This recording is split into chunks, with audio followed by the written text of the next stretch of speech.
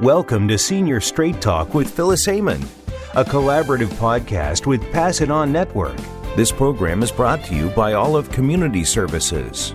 Seniors deserve to have a fulfilling life with dignity and respect, but as we transition into our elderhood years, this doesn't always happen. Join us today as we discuss some of the most important issues that seniors face and provide much-needed answers to your questions. Now, here is Phyllis Heyman. Welcome to Senior Straight Talk, presenting informative conversations for the senior years of our lives. I'm Phyllis Heyman, your host.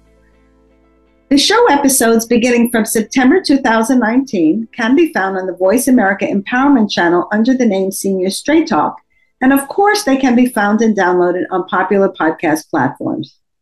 The show is also syndicated on the Voice America Influencers channel. So please remember to like, click, and share the episodes. Do you have a parent 75 to 85 years of age? Do you know there is one common mistake that people make who have an older parent or loved one? They're not prepared when something happens, something that is part of the certainty that comes along with aging. So let me be your personal aging parent care plan coach in my course, The Caregiver's Guide to Caregiving the Basics. You'll be able to find information on the course once you click on the link for the free book offer on the Senior Straight Talk host page. But you can also find information on the homepage of my website, phyllisheymanassociates.com, where there's a link to get free access to my blog and register for the course. The course has valuable free bonuses that go along with it. My latest book chapter, In WTF to OMG with a Little LOL, Unpacking Life's Hidden Lessons, was released July 19th and became a #1 Wall Street Journal and USA Today bestseller. It features my personal story about responsibility and self-care that led me to the work I do today.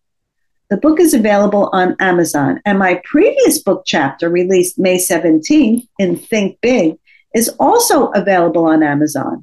And it's my story, my big vision about my project, my film project, which is dedicated to raising awareness about the value of older adults in our society. I'm honored to be included in this book alongside the iconic and legendary Brian Tracy and many others. Kyle Wilson, publisher, is president of Jim Rohn International. The many stories included in both books can inspire and motivate you in your business and positively impact your own personal development and growth. As the ambassador for Conscious Aging Life Management, I will help you develop your personalized longevity or wellness care plan, so you can continue to age as healthfully and gracefully as you possibly can. Please email me at phyllis@phyllisheymanassociates.com for more information. The place to begin is within, and the time to begin is now. Senior Straight Talk is proud of the collaborative partnership with the Pass It On Network, a global peer learning network for positive aging advocates and a member of the United Nations Open-Ended Working Group on Aging. Senior Straight Talk and the Pass It On Network continue bringing listeners informative conversations for the senior years of our lives. And now I'd like to introduce today's guest, whose story is nothing short of inspirational. He lived with a severe disabling epilepsy, experiencing frequent and consistent grand mal seizures, which was the result of being hit on the head at a young age. His epilepsy was so severe that medical doctors advised him that he would surely have an untimely and early death. He was aimless, living a life with no future, no purpose, no opportunities. But he found faith and renewed purpose in the church, which allowed him miraculously to eventually cure himself of his crippling epilepsy. From there, he went to college and fulfilled a lifelong dream of working in Hollywood. He never let his condition or anything else stand in his way, never took no for an answer, and pursued every dream and desire with an unrelentless spirit. One of his accomplishments was working on the groundbreaking show The Golden Girls, as well as many others. He's traveled the globe, seeing the seven wonders of the world, and is pursuing a film of his book, Angels from Heaven. I could not be more proud than to introduce to you today, Jesse Fader. Well, Jesse, thanks so much for being here with me today on Senior Straight Talk. I know we met only recently, and we were introduced through Clarissa Burt. And I was so thrilled when she introduced me to you because I talk about Golden Girls a lot because NBC was so ahead of its time with that program. And it's still doing so well in syndication. I was so interested in talking to you about your experience on the program. So you want to talk a little bit about that? I'll be more glad to. I want to say thank you, first of all, for having me on your program. I really enjoy speaking and being on programs such as yours. I appreciate that. I mean, what you're providing, the insights and your own experience from your own personal story, which we'll get into a little later, I think is invaluable. So I'm so glad you could be here with me today. Well, thank you. So talk a little bit about what it was like being on the Golden Girls. I mean, you were with personalities that are true icons like Betty White and I mean, all of them really. So you want to talk about that a little bit? I'll be glad to. No, it was, I guess it's really exciting to be in Hollywood once you're starting out, especially in the early days. You seem a little bit, I seemed a little bit intimidated to a certain degree because, again, when you first start venturing into the motion picture industry and then you get to be a part of it, it really becomes exciting. And then when the excitement, I should say, will never really wear off. And it's really a great place for me at that time. And I really enjoyed being where I was at that time. And it was actually to where I was and to where I went to with my determination and the help of God. It was a miracle from what I did and where I went through.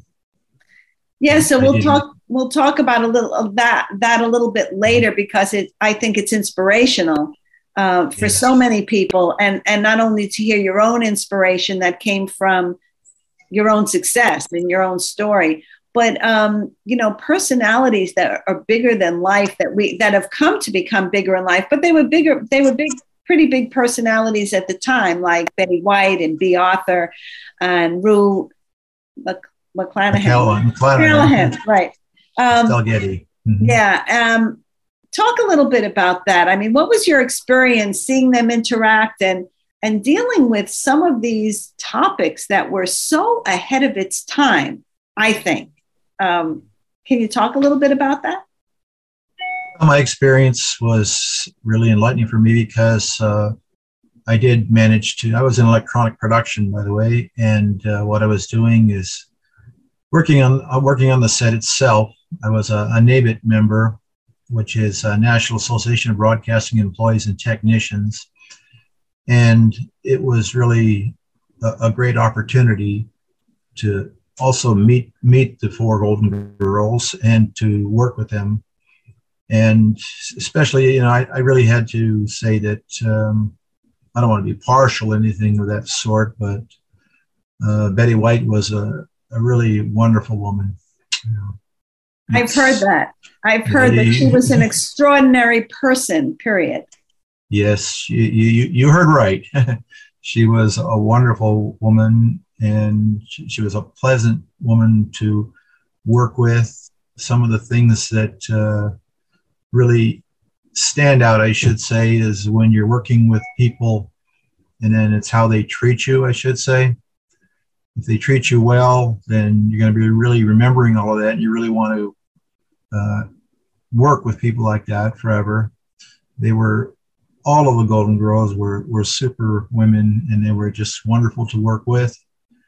And sometimes when we're doing shoots and you had to do many takeovers, I should say, it does become somewhat tiring. But then again, it's still so much fun to be with those girls at the time. And, it's how they would really put their heart and their devotion into what they were doing. Because they were, I think you can tell by all four of them that they were there, and their goal was to really help please the audience they won, because Golden Girls was also filmed in front of a live audience, and there were many people there watching while they were doing the show. But you could see that they had their hearts into what they were really doing. I've heard this through the years. I'm sure I'm not the only one who has heard this, but Betty White's character was kind of a ditz, right? You would describe her as the character as kind of a ditzy character. But in order to play a ditzy character, you have to be extraordinarily smart. I've heard that many times through the years. What's your take on that? Well, I'd say she was a very intelligent lady, and she was very, very outgoing. That's a good way of putting it, because she had a very outgoing personality, and she was so polite and so kind all the time. I remember a few times that we would have lunch. I mean, not me and her, but the crew would have lunch. And what would happen is we'd be having our lunch, as we always do. And then sometimes, a few times, Betty White did come out and wanted to make sure that, did you guys get enough? Are you all taken care of? And she'd say things like, well, if you didn't get enough, you let me know and I'll take care of you.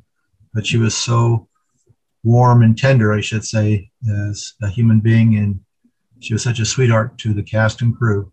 Yeah, she was around for a very, very, very long time.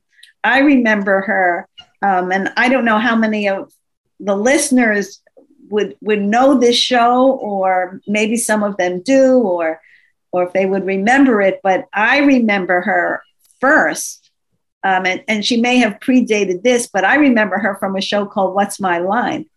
Oh, yeah. I remember that. Yeah. Right? With Alan Ludden, and I think that's how they met, right? And was that how I think that was how they met. And then they married, and it was a true love affair as far as I understood. And then after that loss, she never married again, as far as I know. Is that correct? Well, as far as I know, but I don't want to say specifically, because I don't know her marital status. But again, yes. But yeah, she had very deep love in her heart. That's how I always heard about her, that not only for him, but she was that kind soul and had a very deep love in her heart for everybody. And so what you're describing kind of speaks to that. Oh, definitely. It's like going back. Yeah. Mm-hmm. So let me ask you this. What about, because they dealt with some very sensitive issues for that time. Now, of course, it's very different, right? It's almost like anything is fair game, it seems. But at that time, with some of the more sensitive topics that they dealt with, whether it was, as a single woman or a divorced woman being with a man, and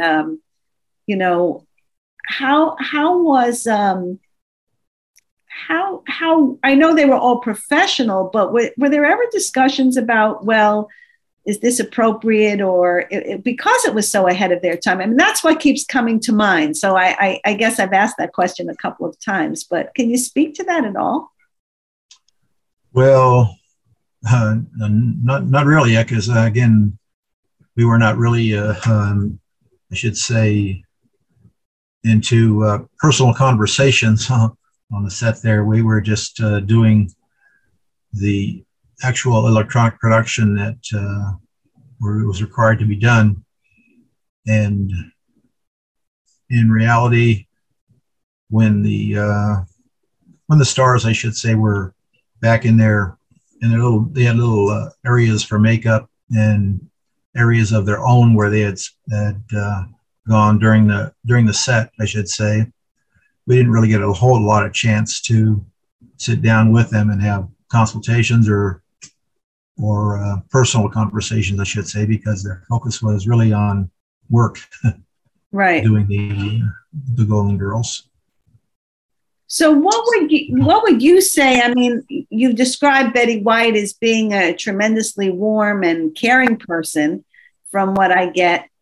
And of course, we only see it from what we saw on television, right? And so we don't really get it. It's a different feeling, I think, than when you're in person, even though you were there from the technical aspect of it.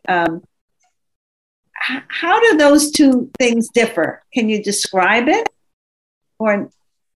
Well, it's like you're there watching, I should say, the entire show. I should say you're watching the takes, the cuts, and etc. You're just really happy and excited to be there. You can see how these four women actually put their hearts into what they're doing, and that's why the show was so popular and so successful. But it's just it was a great opportunity for me at that time to be working with them. Of course, I did work on many other different shows. That was my next question. that was where I was going next. What other shows have you worked on? Well, I worked on It's a Living, One Big Family. Worked over at Whit Thomas Productions. I also was hired at 20th Century Fox and worked on, those are motion pictures, mostly at 20th Century Fox, worked on The Fly and different programs. The Fly, I remember that one. Yeah, but it was such a wonderful time because I'd also go into at that time The Love Boat. The Love Boat. Yeah, so it was a great opportunity at that time. The Love Boat was ahead of its time, also, was it not? Well, The Love Boat was at Aaron Spelling Productions, and they were located on the 20th Century Fox, and it was a great. I still watch it today, actually, because I like the program so much. But it was really a great program, and still is, I should say. Right. I think that, and one of the reasons that which I think I told you in a private conversation, why I'm so interested in the Golden Girls, and when Clarissa Burt sent me your information, I was just thrilled, is because it was so ahead of its time and dealt with so many issues that are important to older adults that are not really being dealt with now. And I actually do have a concept for a television show. It's not a situation show or a situational comedy. But I have pitched it to a few people, and I'm in the process of talking to somebody about putting it on some even little network, right, just to get it started. But I do believe that there are so many older adults. I mean, actually nowadays, and now it's I think it's 100 million people over the age of 50 in this country, and 10,000 people a day turning 65 between now and approximately 2034. And there's nothing really out there that's addressing the concerns and issues in a direct way with that audience. And because I come from that space, I've conceived something which I think addresses those issues head on. I don't mean a television commercial. I mean, Golden Girls did in this situational comedy kind of situation, but not in any exchange, real conversation between people. Those were characters.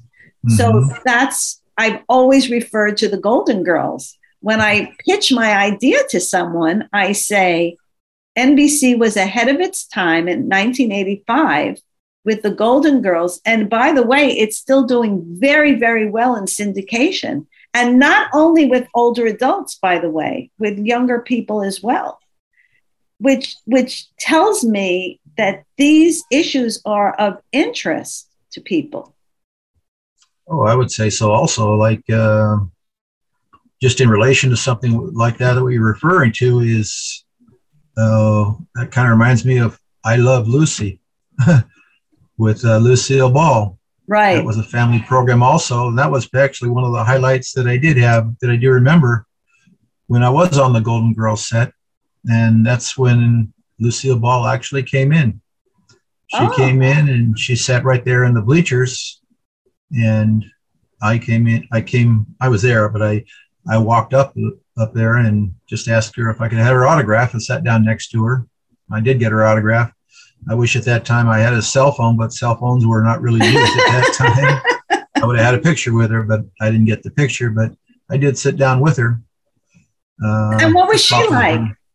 Oh, she was just an average, normal person. She sat down there.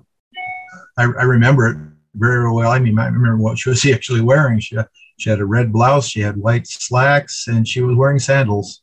Cool. And she was so sweet and so nice. I just sat down there with her and asked for an autograph and just talked with her a little bit. And then I had to get back to work doing what I was doing. But it was. I think if I could be wrong, but as I remember it, when Lucille Ball, what was it called? I forgot. Was it called The Ricardos? No, it wasn't called The Ricardos. I Love Lucy. I Love Lucy was the show. And I think it was one of the first times that they showed a woman pregnant. Oh. And that was a very, very big deal because obviously pregnancy implied that two people consummated their marriage or relationship. And I don't think it had been shown previous to that. So, I mean, there were a lot of situations in these comedies that really broke ground that people aren't really aware of that laid the way for where we are today. Yeah. Yeah, that would also be in the category of where at that time when they were doing I Love Lucy, they had separate beds and they showed them sleeping together. Correct. And they were twin beds, if I remember correctly. That's correct. Yeah. Right. Just like on the Dick Van Dyke Show, always had twin beds. Correct. Well, anyway, we're going to take a break on Senior Straight Talk. And when we come back, I want to talk a little bit about your personal journey, which I think is a great inspiration for anyone at any age, actually. And I don't know what age you are, but I'll be 70 in a couple of months. And I know that I've met many, many people who feel at this point in their life like they're done or they're finished, or other people say they're done or they're finished, or have their own conceptions of what those people should do, right? An older person. And I think your story can be so inspirational for anybody at any age. So we'll be right back on Senior Straight Talk to continue this wonderful conversation with Jessie Feider.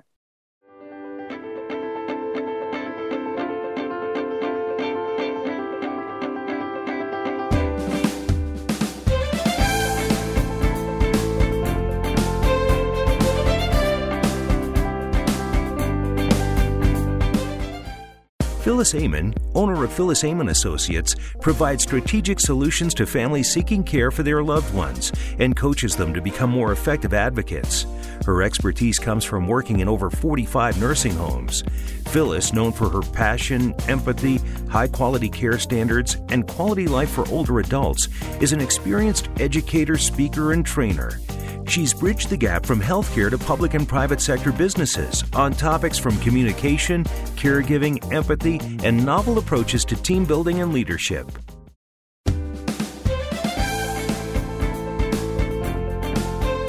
You are tuned in to Senior Straight Talk with Phyllis Amon. If you'd like to leave us a question or comment about our program, please feel free to email the host at phyllis@seniorstraighttalk.com. Now back to Senior Straight Talk. So we're here again with Jessie, and I have to apologize because I have a more correct pronunciation of his name. I made an error in the last segment, and it's Feeder, not Fighter. So we're here again with Jesse Feeder and hearing this wonderful story about his work on the Golden Girls. But even, I think for me, more inspirational is his personal story, which I wanted him to share. So Jesse, you want to talk about that a little bit and say how you overcame or were so determined to overcome some of your personal and medical challenges, I'll call them, to do the work that you were able to do and be successful for such a long period of time? Sure. Well, my story is quite a long story, so I'll try to condense it so I can get it in as much as I can. But what happened, I guess, from my early childhood is when I was 10 years old, I was struck in the head with a baseball, and unfortunately for me, I encountered epilepsy. So I sometimes get emotional talking about it because I reminisce about the horror that I had to go through. But my life at that time was over a period of 15, 16 years. I was experiencing many grand mal seizures over time, ending in staying in hospitals. Most of my life was in and out of hospitals. I was also sent to Camarillo State Mental Hospital, where I was put there because my seizures became so severe they were turning into grand mal and they wouldn't stop. So the lifestyle that I had was, again, living in hospitals, away from my family, becoming emotionally disturbed. Spent 2 years in a boys' home in Lake Elsinore, California. And what happened is over time, I just became a helpless individual with nothing in life to live for, nothing to do, except wait till I end up dying because of grand mal seizures. I was going to be expected to live at a time period where I only had 2 months to live because I was going to be supposedly dying of epileptic brain death because too many seizures will destroy the brain cells to where you will end up dying. But I tried everything in life that I could think of, but I just was getting nowhere. I didn't want to live with the fact that I'm going to be living with epilepsy with no known time period and never not knowing when a seizure is going to occur. So I had no life, living on disability, no job. I was just walking the streets, living with my father with nothing to do except to have seizures. And then my mother decided to take me to church. So she took me to a church called Garden Grove Community Church at the time, which was also the former Crystal Cathedral in Garden Grove, California, with Dr. Robert Schuller. So that's where I started my journey, and everything just started turning around in a 360-degree angle. And I had nothing to do. So I was 23 years of age at the time, and I decided to start college. I don't know why, because I had no idea what I was doing. Huh. My first semester of college, I had one withdrawal, one incomplete, and I completed one unit. Now, most people are not going to continue college after that. Correct. But the bottom line is I spent the next 8 years in college to get a 4-year degree. And I ended up getting a bachelor's degree in communications and broadcasting. Interesting. Yeah. Very interesting because, well, I read this, that you always had this dream of working in Hollywood. So I'm assuming that that's what led you on that path. But for somebody who was having these grand mal seizures, to think about going from that to working in a communications business like that, where the demands are so great and you have to always be on, must have been like a huge leap, I'm thinking. Well, yeah, you're thinking right. That's a very tremendous leap to, it's a goal that somebody can reach for. It's also a challenge, but anybody can be faced with a challenge, but they have to complete that challenge to be successful. And at that time, when I got my bachelor's degree, and I was still just an individual going to college at that time, but I was still attending my church services, where again, I started meeting people. I started to be around an environmental society where I was turning my life totally around, but I was still on medications. But when I started attending church, the biggest fear that I had was having a seizure in what was known at the time was a singles group that I was attending after my church service. That was my biggest fear, because I didn't want to have a seizure. And in a sense, I was afraid of them not wanting me back again, because who wants to be around a person with epilepsy? I could imagine that thought process. I mean, it seems reasonable, right? Like it's a fear, I would assume. It is a total fear. But to summarize all that up is the last seizure that I ever had in my life was right there at Garden Grove Community Church, known as the Crystal Cathedral. Since then, I've never had a seizure ever. Huh. So that almost sounds like a medical miracle.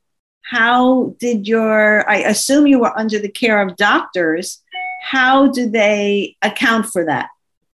They have no idea how it happened, because again, there is no cure for epilepsy. Right. And what happened is my case was so severe when I was younger that they were expecting me to die anyway. But when I started attending church, I just put my faith in God. And upon doing that, I was taking 3 medications at the time, but I have not been taking medications for over 33 years. I mean, I do not have epilepsy. I'm just blown away. I mean, as somebody who's worked over 40,000 hours in long-term care, so that's my entire career, professional career. My specialty was working with people who were dependent on mechanical ventilation, respirators, or trachs, or COPD, or other respiratory conditions. So that was really my original specialty and passion, to tell you the truth. But I mean, I just can't even wrap my head around how that was just it. So let me ask you this question. So you had, let's say, this quote unquote last seizure, or this one seizure, let's call it. How did you determine to stop taking medication, or at what point after that seizure did you decide to stop taking medication? Well, I was there when I had that last seizure, which was in 1977. It was in 1988 where I just said to myself, it's been over 11 years now, and I've never had a seizure. So I've never had a seizure, and I owe it to the Lord, because I believe that I've been cured. And in 1988, I just decided to turn my faith and my belief that I did not have epilepsy anymore. And I just went with my faith in God. And that's how I stopped taking medication. That's extraordinary. So let me ask you this question. I mean, and it may be a counterintuitive question, which is, because if you put your faith to that degree in whether it's whatever people associate with as being God or the universe, whatever that faith power is, let's say, I guess once you do that, there is no, I don't want to say turning back, but there is no doubt in a way. You just have to have complete faith and just go with that. Yeah, that's what I did. Mm-hmm. Fascinating. Yeah.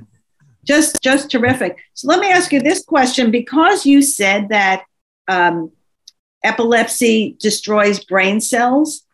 Have you ever had any kind of MRI or any kind of brain study to see what the difference was, let's say, or from the time you were having seizures to where you were later on in life, or where you are now, because you obviously were able to have a job and learn and function. And So how was that determined that you were capable, let's say, of doing that?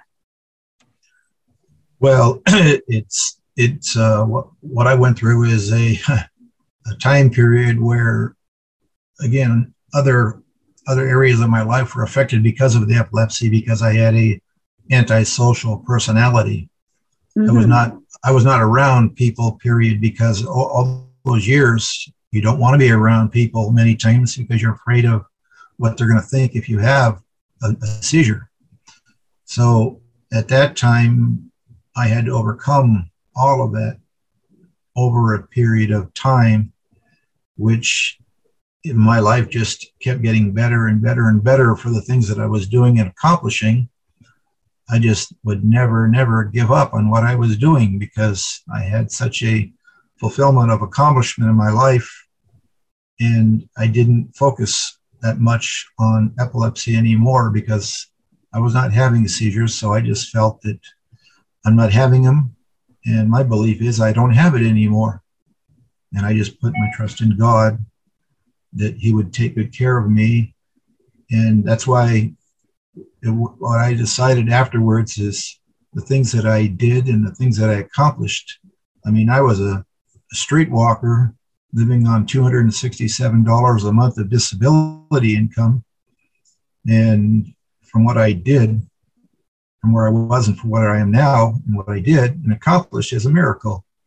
I even went to school in London, England, living on disability income. And that's not easy to do. No, and it's not. It's quite a job that I did. I worked with the BBC in England, and I worked with the IPA. But from everything else that I did, I went from walking the street to getting a car and a driver's license. I managed to get myself into the motion picture industry through very unique ways that I did it. So I have two questions. One is, I'd love to hear the unique ways, but my first question before that is because you said you had a car and a driver's license, and how were you able to clear that hurdle? Because I'm sure you had to, part of your medical history would lead one to believe that they might not be able to get behind the wheel of a motor vehicle. Yeah, that's correct. But once the Department of Motor Vehicles has a rule and regulation that if you have not had seizures from the past 2 years, you have to wait a 2-year period. At that time, I don't know what it would be now, but at that time, as long as I did not have a seizure for 2 years, I was able to get a driver's license. Oh, so that's interesting. Now, does that mean even if you're on medication or not on medication? Either way. That's correct. Okay. Either way. Okay, so that's good news. So now I'd love to hear about how you landed this position in a way that you described as being, let's say, unconventional or atypical. Can you talk a little bit about that? Of how I got into the motion picture industry? Uh-huh. Well, I'm a very persistent person. And I have mentors that, I've used and I've looked at throughout my life, such as Helen Keller, blind, deaf, and dumb. And, if she can do it, I can do it. And then our pastor has had many famous quotes that I always just kept in my mind and kept in my memory that I've written in my book. But he would say, tough times never last, but tough people do. Inch by inch, anything's a cinch. Walt Disney says, if you can dream it, you can do it. Correct. Yeah. And then the quote of, a quitter never wins and a winner never quits. Right. So I just kept those in my mind. And then what my father always taught me, he said, you got to do things that are different. So if you do things that are different, it's going to make you look out as a different person, I should say. You're gonna catch someone's eye. So anyway, going back to how I got into the motion picture industry, I learned on how to join certain organizations. I joined a NABIT, first of all, and that's how I got on many of the sets. And then I found a contact after I started getting on these sets, getting to know more people in Hollywood. then I found a contact at 20th Century Fox. And what I did there is I would call him about once a week. And then I wouldn't give up because I wanted to go to work in the major studio. So sometimes it would be twice a week. But I said, I'm not giving up. And I didn't want to be a nuisance or anything, but I made it to the point of where I kept calling. And then I came home one time, and sure enough, there's a message on my machine. And that message was from 20th Century Fox, the contact. He said, can you please come into the studio tomorrow? I'd like to interview you. And he said, he left this message, I should say, on my machine. It's not me talking to him, but he said, can you come in tomorrow? I'd like to interview you. And also, you were the only person that ever called me back that many times. He said, no one's ever done that before. And he said, I like that. And then another unique way that I also, because a lot of times when you're working in the studios, I should say, and like the movie is over with, once it's completed, well, then technically they don't need you anymore. So you have to call back on a list and get your name back on. But anyway, another way that I was interviewed, I should say, was I also found another contact at Disney. And when I found a contact at Disney, then what happened is I did the same thing, but I thought of a different method to use in Disney because it was a different, I just came up with it. And then what I did is my dad was an artist, so I was living with my father at the time, and he painted, or it's not painted, he wrote on a letter that I wrote, he said it was Mickey Mouse filming Minnie Mouse behind the camera. Cool. And then he would say, you know, Minnie, it was sure hard to get into the motion picture industry because we would always keep getting a no. And then she would say, yeah, Mickey, but for every no we got, we came that closer to a yes. Yeah, for every no we got, we came that much closer to a yes, and we finally got in. So I'm explaining to them that I'm getting no's, but I'm not gonna stop. Right. So I wrote another one. Not to interrupt you, but I think we kind of have that in common because I'm pretty persistent myself, and so I can relate to that for sure. And that is what it takes sometimes. Not everybody has the stomach for that, or the determination or the grit for that. But because it's not easy, would you say that it's not easy? Oh, it's definitely not easy, but the more creative you can be, the more better off you're going to do in life, because again, it's creativity that will make you stand out, especially if you're trying to get for a job. Most people will fill out an application and wait to be called. Right. Well, that's not me. Right. And you're very unlikely you're going to be called. Even if you have the best credentials in town, you may be overqualified. But if you can show creativity in trying to do something that will stand out, then that's how you're going to end up getting much more of what you want in life. Yeah.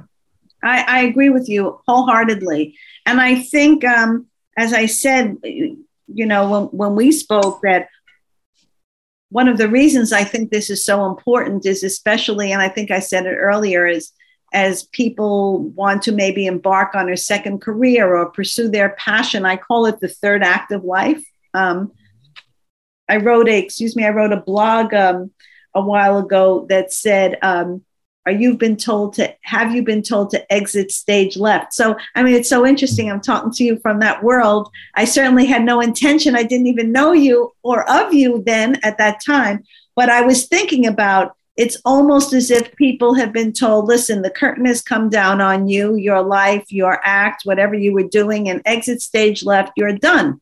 And, I see it very differently. It doesn't have to be, but it's up to the person to embrace that and find a way and pursue their passions and have the grit and the determination if they really want to do that. And so that was another reason I really wanted to talk with you, because I think it's such an important message for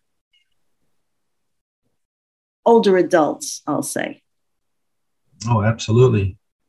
Yeah. Bottom line is that when I was interviewed, because I had written 2 other letters that were similar to the Mickey Mouse, I did Donald Duck and Goofy.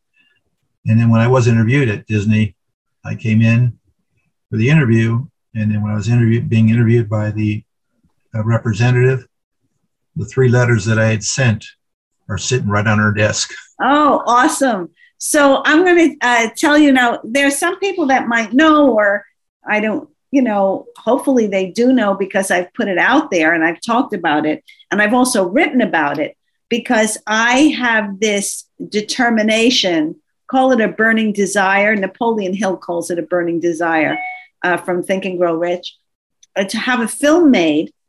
And it's based on 2 novels, one of which, it was originally based on one. I read it almost, I think, 2 or 3 years ago. I didn't know the person who wrote the novel at the time. And it is about elder wisdom and wise leadership and community and all of those things. And when I finished it, I said, this is a feature film. Now, I know nothing about the motion picture business, that industry, zero, zippo. But I just kept saying, so it's almost like a faith thing, like what you were saying. I kept saying, how do you buy the rights to a book? How could I meet this person? How do you do this? I was looking it up and I spoke to everybody I knew about this thing. And sure enough, on a totally unrelated conversation, I happened to mention the person's name. His name is Dr. Bill Thomas. And the person said to me, I connected with him through a webinar that I watched. And he said, oh, I know Bill. I'll introduce you to him. And so he did. And I didn't mention anything to him for a very long time. I interviewed him on my podcast. In my space, he's a thought leader. He's a visionary. He was called a visionary by the Wall Street Journal in the early 2000s. He's a pretty brilliant guy. And it wasn't until, I guess it's about 1.5 years ago, that I first mentioned to him this idea about this film. And it sounded like a kooky idea, like I was a speech pathologist in a nursing home. Like, what are you talking about, right? Anyway, and then a few months later, I met him and I told him again. And I think it's a little similar to what you were talking about, because I just kept talking about it. So you're putting it out to the universe and then things finally come to you. Well, now I'm at the point where I have a screenplay writer, an award-winning screenplay writer willing to write the screenplay, a film producer interested in it who's reading not the first book, but the second one, the sequel, which I think is really more of the story and more relevant for today's times, although it still has this essential theme that the first one does. And I have a FundMe page to raise money for the screenplay. And I say almost every day or every other day, I am determined, I don't know how, but by hook or crook, this film is going to be made, because I believe it's important to elevating the conversation about the value we have for older adults and how we care for them and treat them.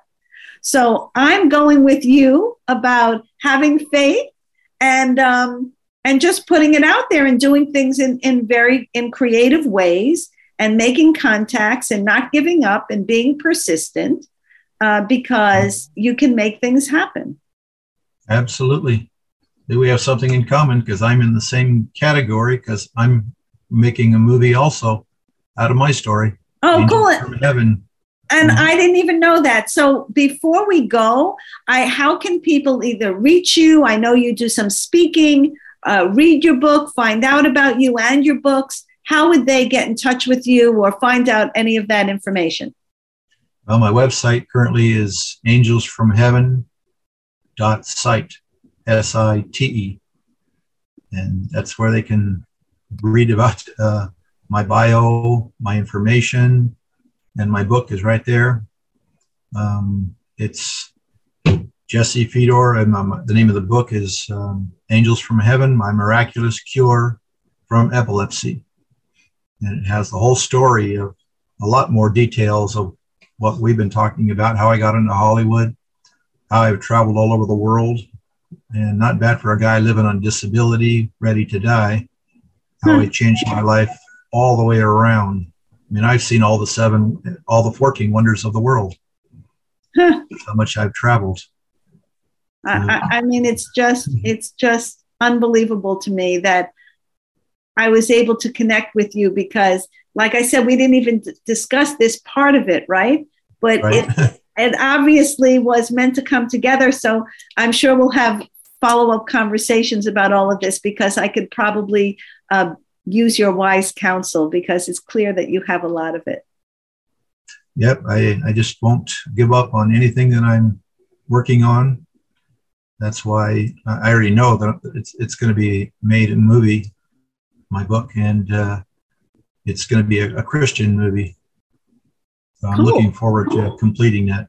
Cool. I was just 2 weeks ago. I was on the 700 Club. Cool. CBN. Yeah. And that wasn't easy to do neither. And it's also another miracle took place actually getting on that program because they had to have verification of my epilepsy. Mm-hmm. Because it was so long ago, I contacted almost all the hospitals that I'd been at, and none of them had those medical records anymore because they don't keep them that long. But there was one hospital that did, Loma Linda. They said they didn't have them, but I told you I wouldn't give up. I want to speak to a manager, and I went above her head, went up, and sure enough, they found him. Cool. 55 years. You're my kind of guy because there are a lot of people that they like. I always say they see me coming again and they say, "Oh my goodness, here she comes again." But it's always for good. It's not for anything nefarious, and it's not always for me. I mean, I did that when I worked in nursing homes because it was about providing better care, and I just wouldn't give up. So obviously that's part of my spirit, and we have that in common. And I do want to talk to you about this film project and also about the television show. Like I said, I even went, I'll just tell you, there's an NBC media center. It's not an affiliate, a media center not far from me. And was it last year or earlier this year? I think I just went there and I decided I was going to pitch a television show. like who does that, right? But I think as a result of that, I made one contact after another, and I'm not giving up on this idea. And people tell me it's a great idea. So if it's not a kooky idea, it's a great idea, then for sure I'm going to stick with it. But Jesse, what? That's the same with me because I've had so many comments and cards that were sent to me after people read my book. When they read it, they said that they just couldn't put it down and they had to finish it. And then they also said it brought many tears to my eyes. That's a beautiful thing. After reading the book. Mm-hmm. That's a beautiful thing. And if it helped even one person, then that's a beautiful thing. And that's what I want to do. Encourage other people that are in the same or similar circumstances that I was in. Never give up, and you can overcome it. I'm with you 500%. So Jesse, this has been just fantastic. And thanks for taking the time from your busy schedule for me today. I mean, we just got in touch a few days ago, and I'm just so thrilled that you were able to make time for me. So thanks so much. It's really been a privilege and an honor, truly, to have a conversation with you. So please join me on the next episode of Senior Straight Talk for more informative conversations for the senior years of our lives. And this is Phyllis Amon signing off for today. Please remember to like, click, and share the episodes. And until next time, stay safe, stay well, and stay tuned.